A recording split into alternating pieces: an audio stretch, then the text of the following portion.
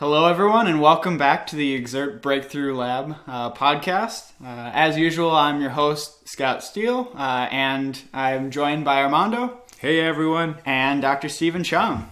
Hey, everyone.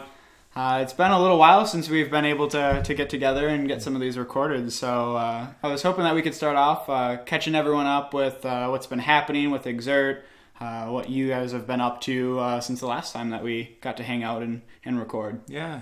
Stephen, how's your foot? The foot, we've just passed the 6-month anniversary of my little case study on testing gravity, and it's been going by leaps and bounds in terms of improvement over the past couple of weeks in terms of starting impact drills, starting kind of jumping, hopping, skipping, kind of one-legged kind of drills. So lots of icing in the evenings, but during the rest of the day, the drill's been going very well. How's the research? The research is going well. We're deep into the pilot phase, just really making sure that everything's nice and tidy before we get deep into data collection. But we've got another side project that I'm working on in the environmental ergonomics lab. So we're just about done with data collection for part of that project. So things are moving along there. Stephen will be happy to hear. If there are any listeners out in the St. Catharines and Niagara region, be sure to reach out to us because we might be looking for some subjects to be tested here. I'll bring you into the lab. We'll do some testing on you. Yeah, excellent. Well, what about things on the Exert side? We've obviously had some big new features announced since the last time. Yeah, we're busy. Yeah, we've been working hard. We recently announced some new features, right? So the HR-derived metrics. We call it HRDM for short. And it's a new feature you can enable under account settings. So if you haven't seen this, you can go to account settings under profile and you can enable it. And what allow the system to do is for those rides where you don't have a power meter and you have a heart rate monitor, or preferably when you have a heart rate monitor and a cadence sensor, it's going to be able to estimate your XSS and your focus, average power, fat, carbs, all that information can get estimated. So it works reasonably well. It works much better with your heart rate and cadence sensor. But if you just have a heart rate sensor, it should work okay as well. So we're really excited about that. I think you're downplaying how cool this is. I think one of the big knocks that some people have had with the system is like, oh, you only look at power data. So I don't have a power meter on all of my bikes, therefore I can't use your system. But I think this is really a good stepping stone for some of those people that are maybe doing their commutes on an old beater bike now that we're getting into the winter here, or maybe they're cross racing or whatever. They don't have a power meter for that bike, but now at least we have something that provides a pretty good estimate of those metrics. Yeah, and especially for the cross racers out there, and this is an absolute boon, right? I may have a power meter on my bike, but I might spend a good amount of time jumping off the bike and running, in which case normally it'd be recorded as 0 power and no effort at all, but now we'd be able to actually get a handle on it. So certainly any Exert listeners and users who are using this for cross, please let us know how it's working out. You can put a cadence sensor or stride sensor on your foot. I think Wahoo makes one, so you can attach one to your foot, and you should get additional credit for those run-ups and things like that you have when you're cyclocross racing. So there might be another thing to try out, and let us know how it's working for you. Yeah, because we saw recently in the Pan Am Championships up in Midland, there was just a ridiculous number of steep stairs on there, and when you're running up them, you're historically being given no credit for that effort. That's like the hardest part of it. You're actually quote unquote recovering during those sections, right? Mm-hmm. And we've also we've launched some new Strava features, so people have been using those. So if you haven't seen those, getting really good feedback. People like seeing their Exert metrics inside their descriptions inside Strava. being able to compare against each other's. So we're seeing a lot of those comments come through. I think that's cool, and I'm starting to see more and more people on my Strava feed kind of asking like, "Oh, what was the focus of your ride?" And so I think it's really cool for us at Exert to see more people starting to adopt the terminology that we've developed here and use it in a more widespread setting. Mm-hmm. And I think the other cool things we've been doing is we've made the iOS app even more robust, if that was possible. So it's just in beta right now, but it should come out soon. There's a few issues that we had with speed and distance, as well as sensor connectivity has been improved as well. Yeah, the sensor connectivity. There's some recording gaps that we managed to address. So hopefully that will come up shortly. And we've also released an Android update, the Exert Mobile for Android. That's now in beta. Hopefully it'll come out soon. We've added some stats to that, and we've looking to improve the connectivity as well, sensor connectivity for that. There's also some new things we're going to add to it before we're done, such as being able to control the trainer in terms of moving it from slope mode to erg mode to resistance and off, the same way you can do on the iOS app.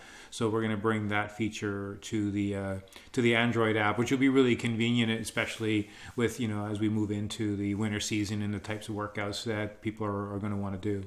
Yeah, that's awesome. So even though we're heading into the off season, we're talking about the off season today. Like, we're definitely not staying still with Exert. No, there's kind of going full bore there. No off seasons for us. No off seasons ever.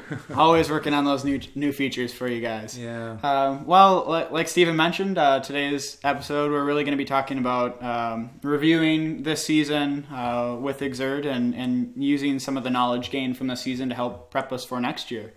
And so I think one of the big questions that a lot of people have this time of year as we get into late fall, early winter is, what do I do? Mm-hmm. There's no event coming up. How do I train this time of year? Well, now is a great time to take some time off. So for many athletes, they've accumulated a lot of fitness and their training load can be quite high. It's probably come down a little bit now that we've entered the fall. But your body does need some time to really recover and needs that time off. So it's actually okay if you've accumulated a lot of, if your training status is high, it's okay to let it slide a little bit. Give your body a chance to recover. Maybe start doing some other activities, whether you want to go out and ski, or whether you want to hit the gym and work on different parts of your fitness that may have been neglected over the summer. Now is a good time to kind of work on those because you have that break.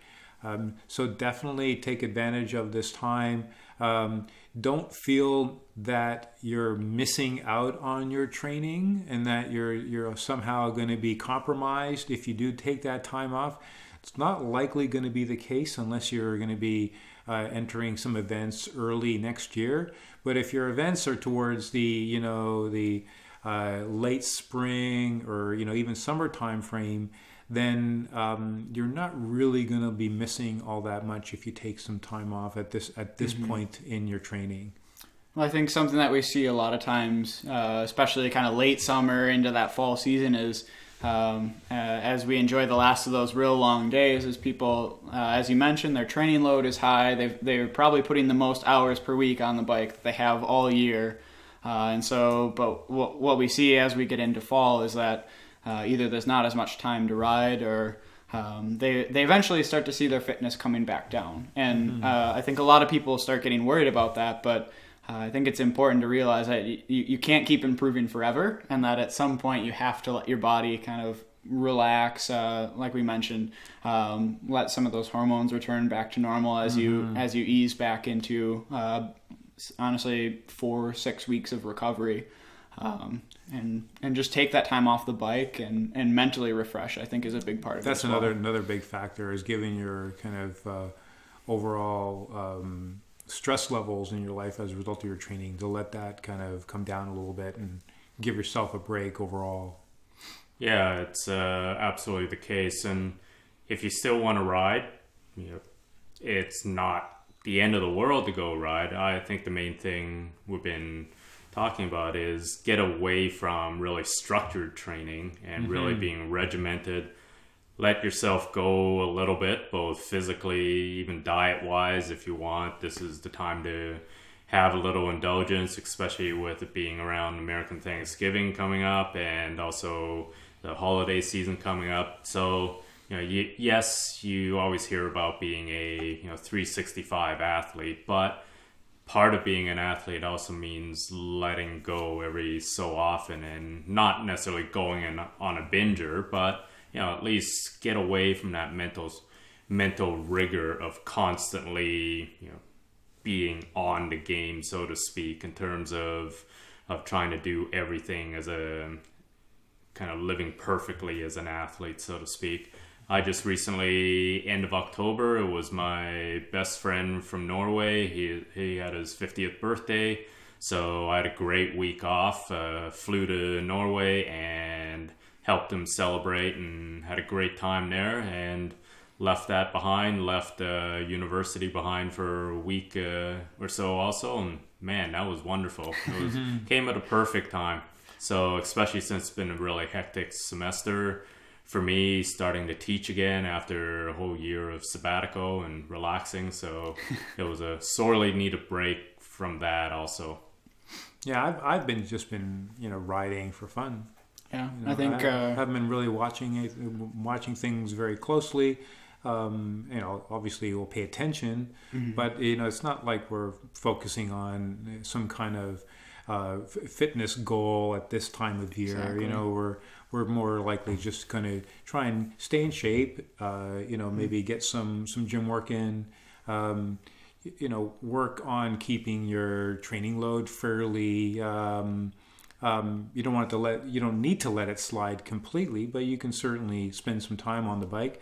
Just not necessarily, like Stephen was saying, be preoccupied about the specific training that you're closing that XSS deficit at this focus. This really isn't the time of year for that. And we have a setting. If you go into the improvement rate, you can set it to off season. And so I think some people like that structure, and they go, okay, I want to set it to off season. I want to kind of monitor how much detraining I'm going to experience over the fall and the early winter. And that's fine. I think a lot of people enjoy having that structure and understanding of what's actually going to happen to them as they enter the off season. But don't feel that that's necessary in terms of being able to track your off-season activity that precisely. So if you set it to off-season, you can certainly look at your deficits and try and manage them, but it's not really necessary. Again, your events are likely going to be later on in the next year, and that's going to you're going to have time to be preparing for those events. Exactly. I know for me, I really haven't spent much, if any, time on the road bike lately. So whenever I do get a chance to go out, it's on the gravel bike. And there's just something about, for me, at least being on the gravel bike where it's not so much about training. It's just about getting out, getting some miles in, having some fun. And that's really what I'm focused on, usually this time of year. Mm-hmm. So now this is not the time of the year to go with Ronestad workouts. Is basically what I was waiting. You were waiting. I was waiting for the Ronestad. This is not the time. Again, if you're trying to think about hitting breakthroughs every week or every other week, this is not the time of the year to obsess about that. Yes, you can certainly do them. A lot of people like doing those workouts, and by all means, if you like doing structured workouts because they're fun, and you like doing the Ronestad workout, why? I don't know.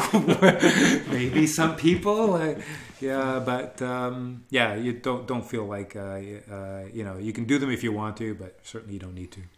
Yeah, we obviously find something else for Stephen. It's climbing, and just find something else that can help take some of your mind load off of that structured training. I'm like you, like gravel rides. They're awesome. This past weekend we put the studs on our bike because it got pretty cold, and ended up doing some riding on some ice, and that was a blast as well. So. Slipping and sliding in the snow. Exactly. It was fun. And this is also the ideal time of the year to, especially for us who are getting older, to get our annual physical and to really kind of assess our overall health, and also to, if we are thinking about doing any gym work or whatever, get assessed by a really certified professional who can look at everything, whether you have muscular imbalances, whether you have particular weaknesses you want to look on. Now is really the time to assess kind of what you need to work on for next year. And again, part of it is that annual physical, blood work if necessary, and again, maybe getting assessed for in the gym, things like flexibility, things like, again, can you actually perform some of these gym exercises properly? So don't just rush in, now it's time for off season, I'm going to go hit the gym. 3x3s in the squat rack. Yeah, and start off with, and we'll talk about it later today, but get into it gradually. I really recommend working with someone, not just a trainer at your local kind of a franchise gym, but somebody who really knows technique, who is really well versed ideally in your sport itself. So not necessarily just a power lifter, go help me with doing some exercises, but to really start planning not just weight work in general, but weight work that would be really beneficial to you. I think that's an important point, because as cyclists, you do overemphasize some muscles and some fitness and underemphasize others. And so while, your legs and, part of your lower body might be in decent shape, you might start losing some strength, obviously, in your upper body and some of the core strengths. So that definitely you want to be paying more attention to the specifics of your training. And if someone can be more sensitive to that actually understands what's happening, then that would be much better for you in terms of what would be most effective for you in terms of your training. And then the other thing to talk about at this time of the year too is this is also the ideal time of the year to get a bike fit if you feel you need it. So for example, if you feel always limited by having lower back pain, all this, as you look back through your season, my back is always sore or tight, or my neck is always kind of aching. Well, it could be strength and kind of weakness in your body, or a limiter in your body. It can also be something with your bike fit. So this is also the ideal time of the year to really assess all of that. So assess your equipment, assess your body health, and also assess your actual physiological fitness. Mm-hmm. Yeah, so those are some great things. Like, this is a great time of year to think about some of that off the bike and bike fit things. But really what I wanted to move towards now is really using this time to kind of reflect and look back on the season. And I think something that I enjoyed personally doing with my data is kind of looking back over the season, looking, okay, what was my training load doing? What was my focus that time of year? And looking to see where was I getting those breakthroughs? How big were those breakthroughs? And kind of what was I doing that time of year? And so for me, the XPMC chart and like fitness signatures have been really helpful in terms of reviewing some of that data. I can tell you just by looking at my annual XPMC, I can tell you right when I started my lit review and when I was deep in the reading and the writing, watching some of my training load take a dip there. But I think that is also important this time of year is doing some of those reflections back on how this season went. And how you would go about doing that is the way I've always done it is you use the charts on your MyFitness page. So when you look at the bottom, you all the various charts. We have the XPMC, we have strain, stress, and we have fitness signatures. I would the XPMC is really the core chart that I kind of look at. If you're not aware, you can actually you can choose the range that you want to see on the chart. That's a little drop down menu on the top right. So you can, for example, choose forever, and you'll see exactly what your XPMC or any of the charts have looked like for all the data that's in the system. you can choose year, so it'll give you the year-to-year changes. So not only will you see the chart show the data for just a year, but then the table above it will show you all your yearly stats. And likewise, if you're on the apps, now on Android, or now soon coming on Android, and also on the iOS app, you can then also see those stats on the apps themselves. So you can review, see where your training load was in comparison. We'll see where your fitness signature numbers were in comparison, and see how much volume you've been doing. What is your, how many hours per week you've been, investing in your training and things like that. All that information's there.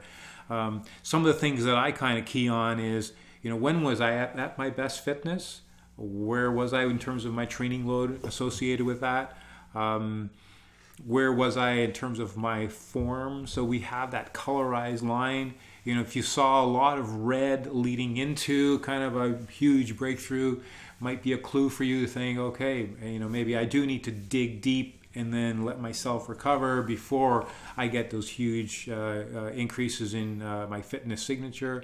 Or vice versa. Sometimes you may see a lot of red and then see a dip in your numbers. And that's a sign that, wow, maybe I was overdoing it. And if I continue to overdo it next year, I'm going to run into the same kind of issues.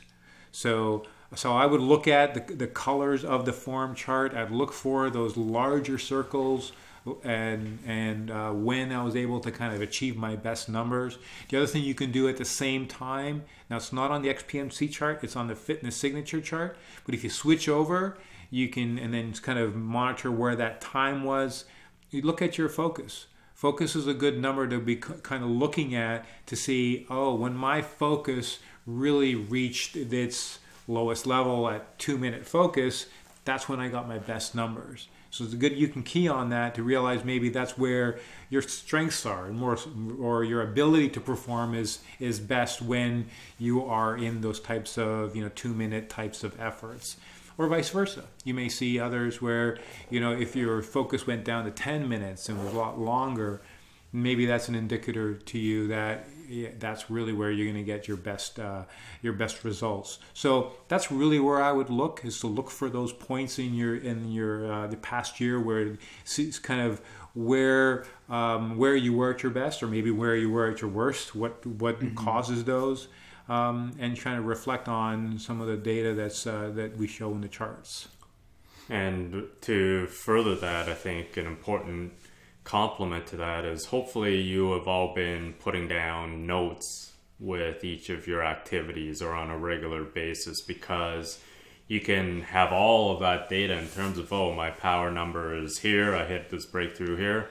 But it is really, I find, incomplete without understanding what was going on with everything else in your life. So, again, Scott was saying before, you can tell when he was doing his lit review or whatever. But, if we're looking back this time next year, you might not remember that. That's why, my form was getting low, or that's why I couldn't ride regularly, or that's why I could only ride every other day or every 3 days. So it's really important to have that kind of written data too. So you may be sick, you may be away on business, you may be again, in my case, I have a grant due, or I have a heavy teaching load this time. Without knowing those, you may just say, my form was dropping here, but I can't remember why. And so I think it's really useful to know, again, do I actually respond well to multiple hard efforts within a week? Or do I need at least a 2 or 3 day break in between hard efforts in the peak of the year? So without those qualitative notes, you only get really kind of part of that information back when you're reviewing your season. Because what we want with that data is so we can plan next year, so that we know, okay, I can respond really well to 4 hard workouts a week, but I can only do it on for 2 weeks at a time before I really start wearing down. Or after getting sick, I need a week of easy riding before I can progress.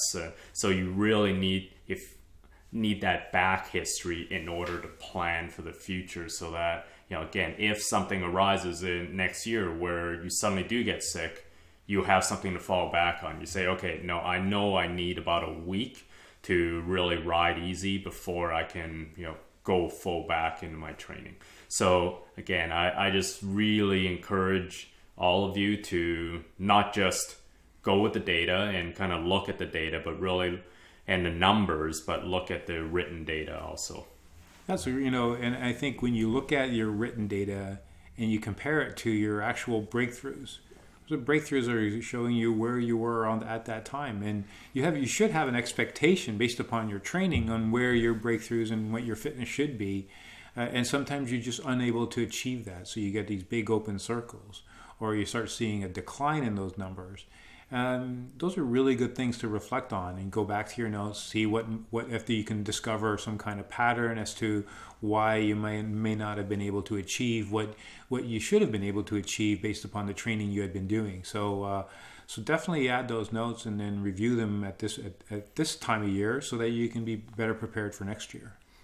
Yeah, there's something else I wanted to touch back up on. You briefly alluded to it before, but it's something that I personally experienced and I think is kind of important for our listeners, and that's a lot of times you do take those couple weeks off and you start getting ready for next season after a couple weeks of recovery, and you're all gung-ho and ready to go. And we were talking before about how, okay, we need to look at that form number. Well, I've had situations in the past where, okay, I'm very motivated now. I'm all recovered. I'm ready to go. More volume is better.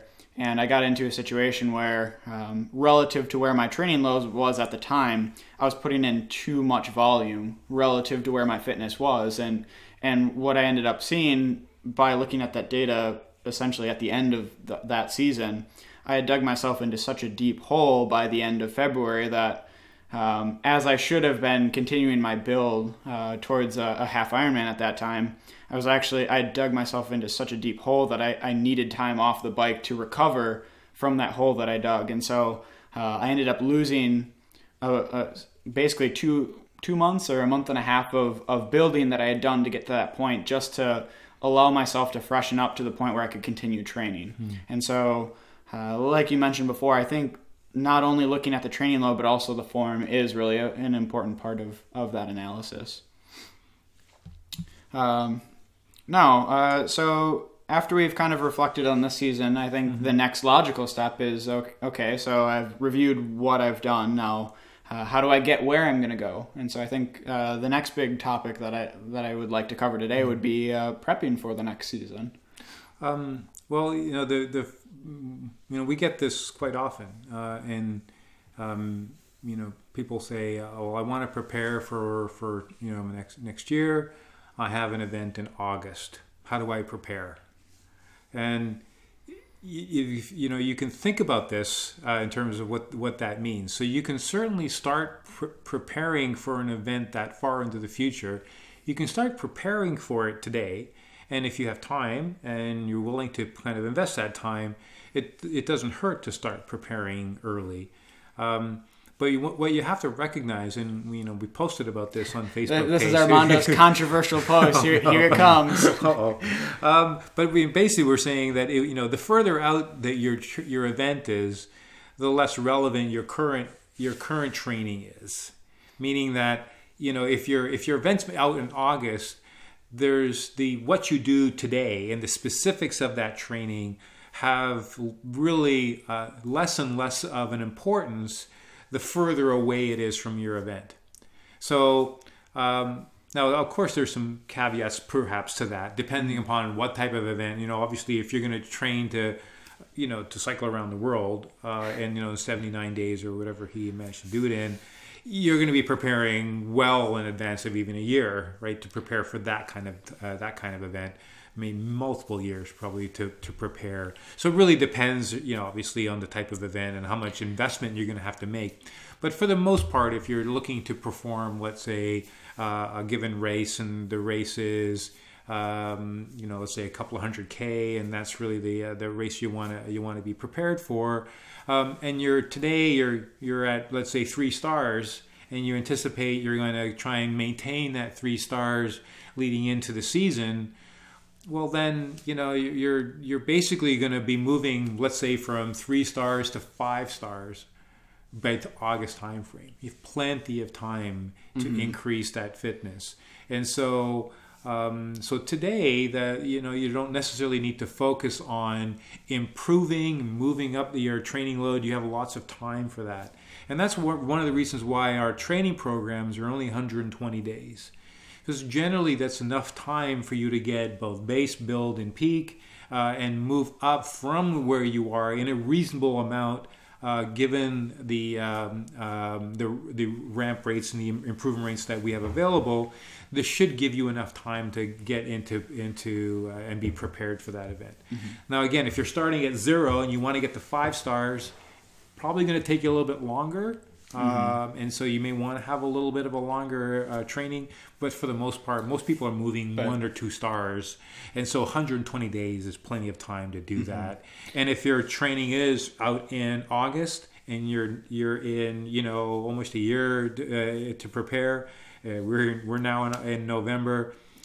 You can just take it easy. You still want to let's say stay on the bike and get a little bit of maintain your training load to some level, but it's not like your training today is going to have that much of an effect on how you're going to perform in August of next year.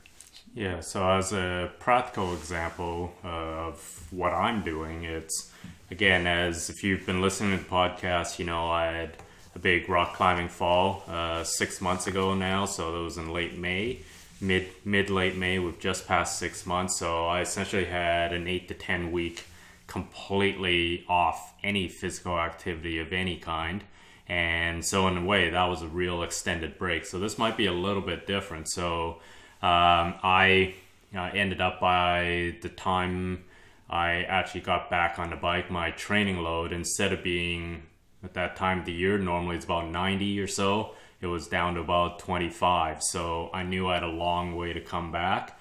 So I took this week off in October for this visit to Norway, but otherwise, since I got back on the bike in late August, I've just been working on steadily building my training load, and my target right now is kind of by the end of December to have a consistent about 3-star fitness, to be at about the 75 kind of range for my training load. And then my first main target of 2020 in this case is going to be the gravel season that's in late April. So I know once I hit January 1, I'm going to reset my XATA to the target of being April. Right now I've set it for the end of December. I'm going to go reset it in January to the end of April,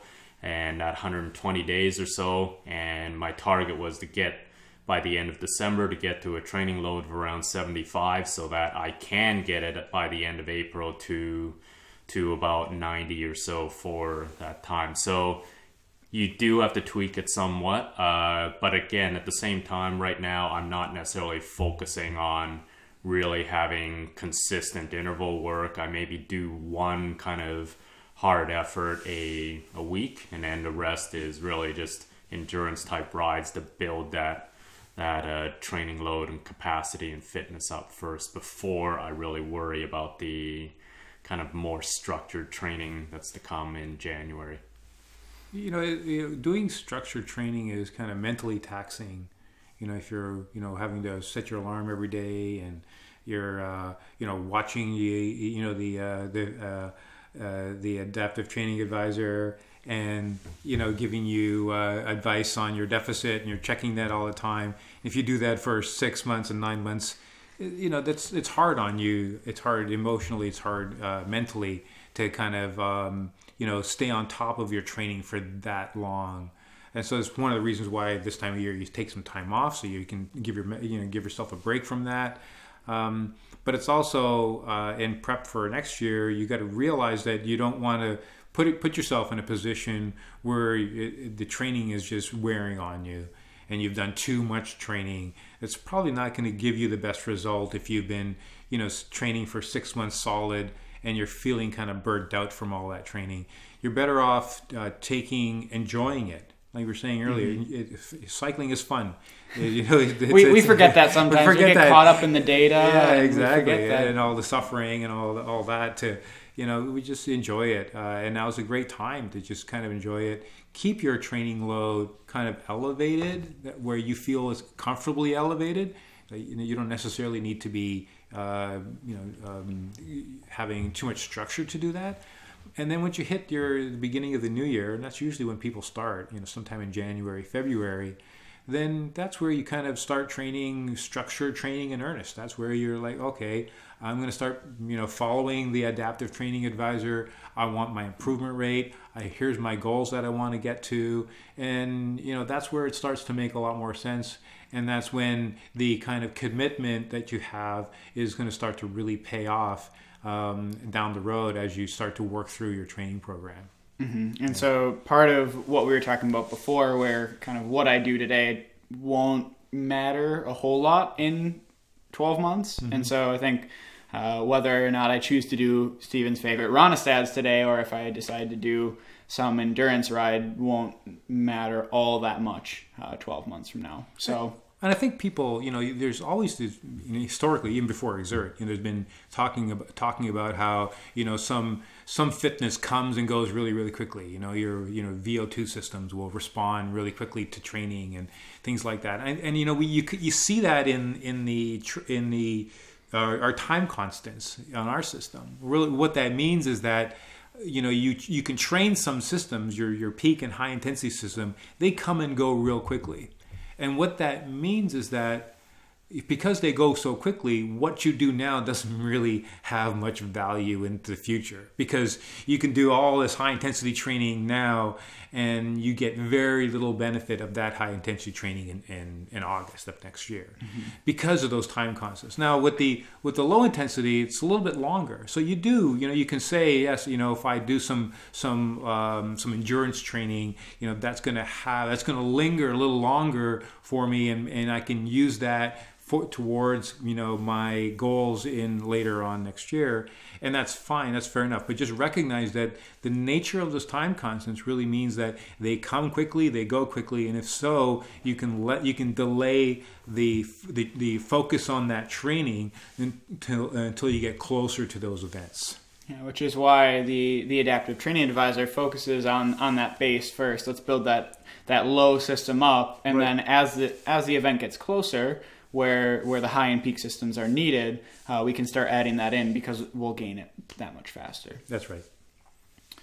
Do All right, so I did have a question kind of for both of you. I mean, Steven already jumped into it a little bit, but what do you have planned for next year? Any big rides planned or target events? Probably somewhat similar to Steven. There's an event that I always like to enjoy preparing for, which happens, it's a kind of an off-road event in, we call it Paris to Ancaster, which was similar, I guess, to Paris-Roubaix.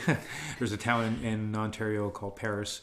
And it's not cool. It's not, obviously, there's no cobblestones per se, but it's certainly a lot of off-road and lots of very technical riding. And it's a very popular ride, one of the bigger rides in the area. And so I'll probably be trying to, top everything up and see how well I can do. Unfortunately, this past year I had to miss it due to the surgery I had to go through. But next year I'm hoping to be in the best shape that I can be, and see what happens. Yeah. How about you? Well, this is my time to say that my goal is to graduate on time while I'm sitting here in front of Steven. That's the official first thing, and then we can talk about cycling goals. So we'll make sure that I graduate. That's top of the priority list. But I've really been getting more into kind of ultra gravel cycling lately. So looking to do some bigger 200, 300, 400K rides next summer. So. Have to start working on that training load at some point, but endurance. Mostly endurance. I'm an endurance guy. I'm a slow twitcher. Yeah, not good at that high intensity work. And then I have a pretty challenging next year coming up. This past year kind of got derailed thanks to the injury, but next year I want to get back to my usual kind of two main goals of the year. One is the April gravel season. There's, again, before and after Paris Ancaster, there's about 4 or 5 really awesome races in the New York, Ontario area that I want to key in on. And then in the summer, in late July, I've just started planning a 10-day cycling, backpacking or bikepacking trip around Iceland. So that's going to be a lot of long days in the saddle, back to back to back. So that's going to require a lot of endurance and recovery. And then hopefully I'll make my grand return to cyclocross in the fall. So yeah, it's going to be an ambitious 2020, hopefully. Yeah, so that'll be exciting. Mm-hmm. Looking forward to it. Yeah, is there anything that you wanted to add? Well, no, I think there's, we're talking about the off season, and I know there's a few things that I wanted to mention about what happens when you start to enter in your training. So we're moving. We talked about taking some time off. It's going to get cold in a lot of regions. You're going to start training more indoors. So I just want to talk a little bit about what it means as you move from outdoor training and outdoor workouts into to indoor training and what that means. So there's a few things that you need to be aware of in that process. So as you move from your road bike or what have you with a power meter, now you're on your trainer. So some of the heads ups here that we get we hear a lot is that your numbers might change. Right. Mm-hmm. So as you start to train indoors, you're going to start seeing different numbers. And there can be a lot of different reasons for this. It's really hard to pinpoint why you're seeing different numbers. The first thing we always look at is, are you on a different power source? Yeah. So you're on a new trainer and you move from being on one type of power meter to an indoor trainer. And so there always can be discrepancies when you start moving from one power source to another power source. So it's the first thing you're going to look at. In fact, our system is usually, it's precise enough to detect if there actually are changes. We've had several athletes that know with one power source that their fitness signature is this, and maybe let's say it's measuring at the pedal, and they go to a different power source. It measures it at the rear wheel or whatever, and they've let us know before that our system actually is able to detect which one. They'll either get a breakthrough with one power source or a near breakthrough with the other, depending. So it's definitely something to pay attention to. Yeah, and I think we've had the Power Match feature. I think a lot of people would be familiar with this, but if you're not, what the Power Match feature allows you to do is it will allow you to still train indoors, but if you've got a power meter on your bike, it's going to allow you to use the power meter during the training. And if you're using a smart trainer, it's going to use the power from your power meter to control the smart trainer. So if you do have if you have a smart trainer and a power meter on your bike, definitely look to set up Power Match, because that will eliminate or potentially eliminate that discrepancy that you might see in your data. So just be aware, if you're moving, power does change. It's not the same from one device to another, and that might mean you get a higher signature, in which case it'll get picked up. If your signature is lower on the trainer, well, then it may not get picked up because the numbers are lower. You're not going to get those breakthroughs when you should be getting them. So in that case, you can do things like adjust your signatures. You can look through our information to help you do that. If you're really struggling, send a note into support and we can help you with that. But the key is if you're changing the power source and you can't ride with your power meter on your indoor setup, then you may need to adjust your signature. The other thing we hear quite often is, I have the same power source, but I can't hit the same numbers. So the key, the most common reason why you're unable to achieve the same numbers is often that you're not really heat adapted. So if you don't have proper ventilation, or you may not have the heat adaptations as of yet, especially if you're moving from outdoor to indoor and it's really cold outside and you're moving into a hot room and you're doing your workouts, Might take you a little bit, a couple of weeks, right, Stephen, to get kind of heat adapted. And I don't know. My man cave that I ride in can be down to 2 degrees, and I have to dress up in knee warmers and everything. And I actually turn the fan on to low at best because it's so freaking cold. So no, I don't get heat adapted indoors, but that's because I train in my modified man cave / garage.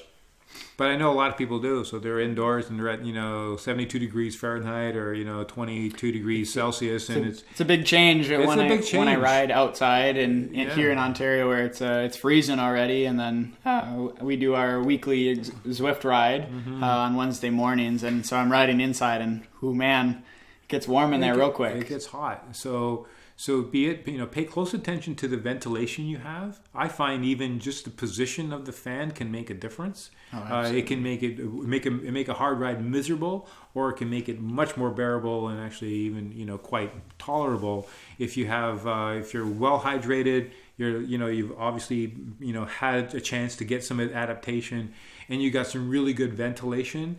That should equalize the signature from indoors and outdoors. I know there's some people that still struggle, and it's hard to really pinpoint what exactly causes that discrepancy between your indoor and outdoor ability to perform. Just so you know that inside their iOS app, you can actually control the actual power. So if you want to play with that power bias, so to get a little bit more of an indoor-outdoor similar response in terms of your signature, you can do that. But I always would look at your ventilation first and foremost. If you're not dripping sweat, then you're probably not sweating enough. So you really want to be you want to be slightly dripping. Obviously, you want most of that sweat to be evaporated and cooling you off with the fan. Yeah, so you definitely want to make sure you do have adequate ventilation, because again, even when we're riding outdoors, we're riding at, let's say, 30 kilometers an hour. That's 30 kilometers an hour of airflow going past you, as opposed to riding indoors with 0, right? So that you end up with a lot of sweat, and sweat that's just dripping off of you that is not actually helping you lose heat at all. So there's actually been good scientific studies, including ones that I was a co-author on from a PhD student in New Zealand, where we looked at the effects of pre-cooling prior to exercise in the heat. And we specifically want to test the relative benefits of adequate airflow, because many scientific studies on, especially using cycling, don't really have adequate airflow in there. So we found that most studies say that pre-cooling is highly effective in the heat. Well, we found that that's really true when there's no airflow, which is the case in most studies. But when you actually have realistic airflow in the lab, most of that advantage actually goes away. So it just, again, goes to show how important it is to have adequate airflow. There's also a great study by a Japanese author, Otani, in 2018 that showed that the nature of airflow, he tested the effects of just exercise in the heat with 0, 10, 20, and 30 kilometers an hour airflow. And he found that the best thermal regulation was obviously with 30 kilometers an hour. There was a little bit less with 20, a little bit less again with 10, almost, and much worse with 0. But it was shades of difference, and the pattern of response was the same with 30, 20, and 10. But with 0, the pattern of response of thermal regulation was completely night and day from the others. So it would suggest from that study that you need really at least a 10K an hour airflow, which most kind of fans you just get at your home hardware or stores aren't really 10K an hour. So you might need a couple of them and to really situate them perfectly to really get that cooling effect. But yes, absolutely, I would say airflow is really critical indoors, because that is a huge amount that is lost compared to being outside. And then Hydration, yeah, I mean, if you are really prone to being affected by dehydration, then make sure you stay on top of it. I tend not to be, so I don't really have an issue with that, but you need to experiment and see what it's like with you. The other thing is I do. Yeah, with the I do. Yeah, the great thing, yes, use the Power Match if you use the Garmin Workout Player and if you have a power meter already on your bike, I would rather use that than rely on the indoor trainer to be the main kind of driver for power.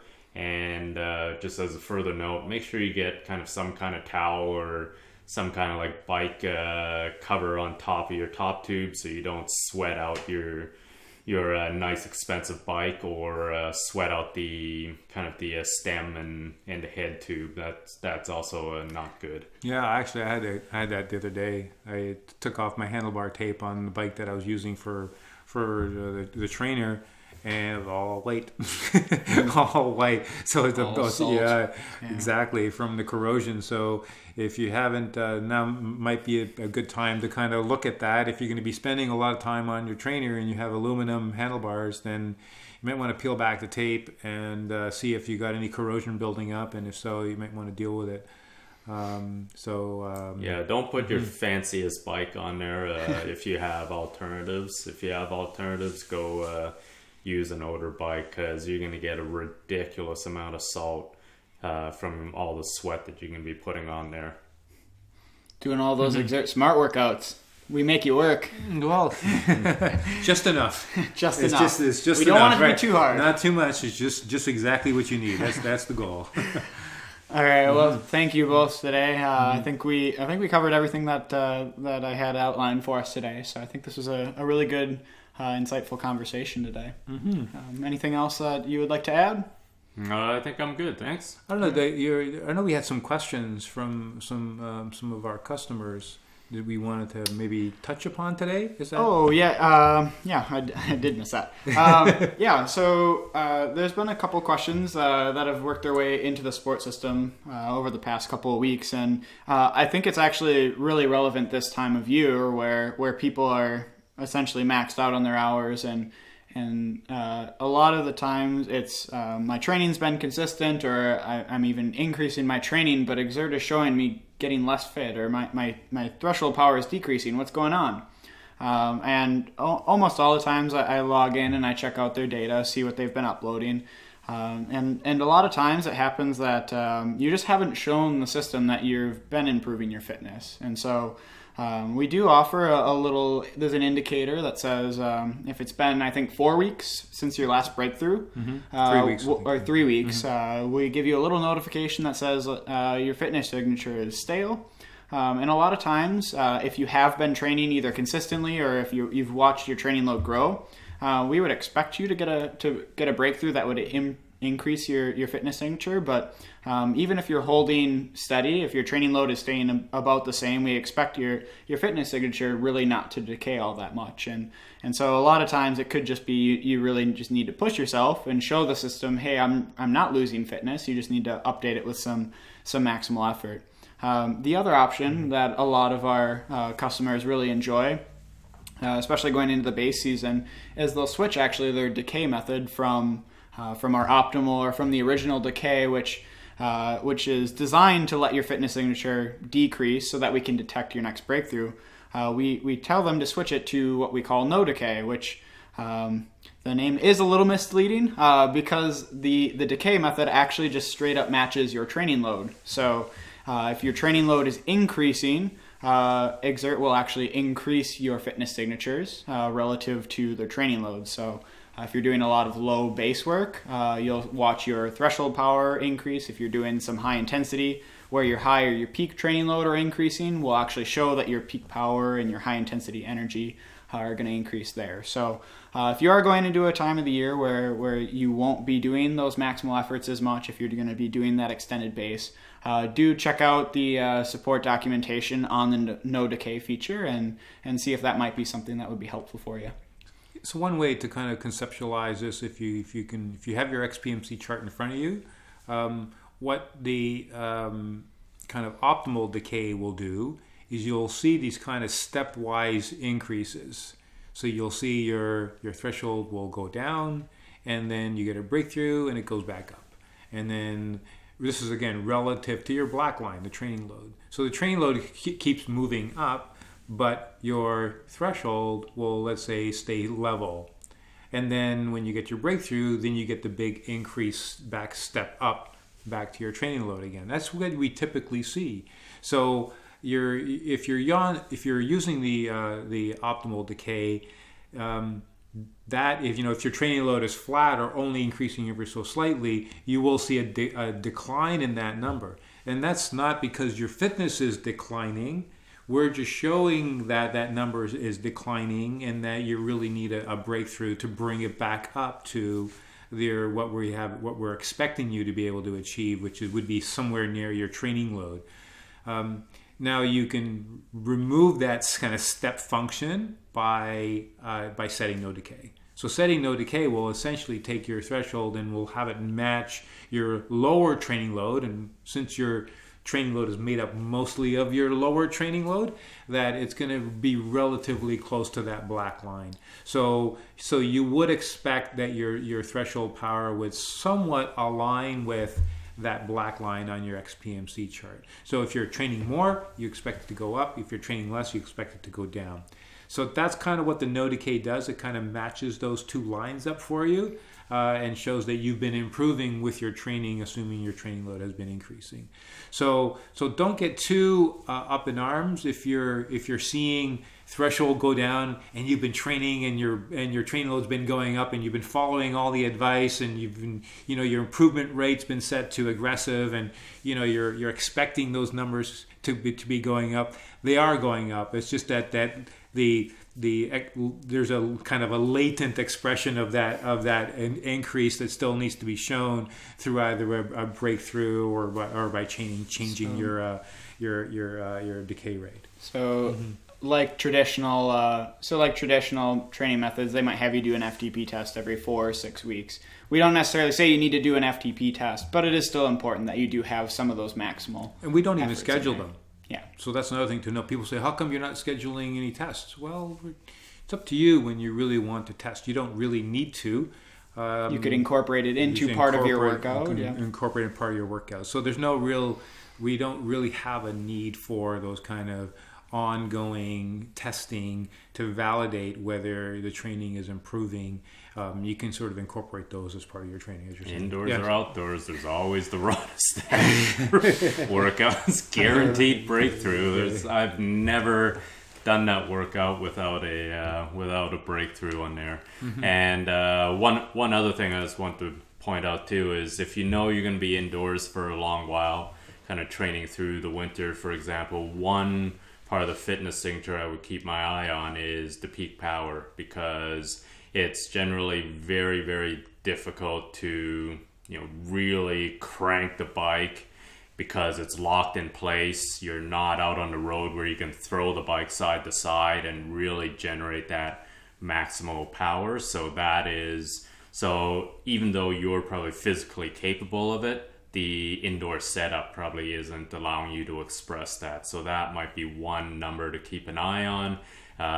You can, because that's going to be really tied into where your MPA is anchored. So, I think if you know what your peak power generally is in the summer, it's probably not going to degenerate a huge amount over the winter. So if you do find it kind of substantially dropping, you might want to manually adjust that. But basically it comes down to you can still be physically capable of it, but many of us are riding a stationary kind of rear wheel clamped smart trainer where you just can't kind of throw the bike and really max out the power. Mm-hmm. Very awesome. Good. Well, thanks for adding a couple of those points in. Okay. I think that's everything that I have. So, thanks everybody for tuning in today. We appreciate it. We really enjoy recording these podcasts for you, and we've got a lot of positive reviews on these. So, thanks for all the commentary. We've been getting some great feedback from all of you out there. So, very much appreciate all that. Thank you. And yeah, let's just go and take a break, but get ready for a great next year. All right, see you next time. All right, bye for now.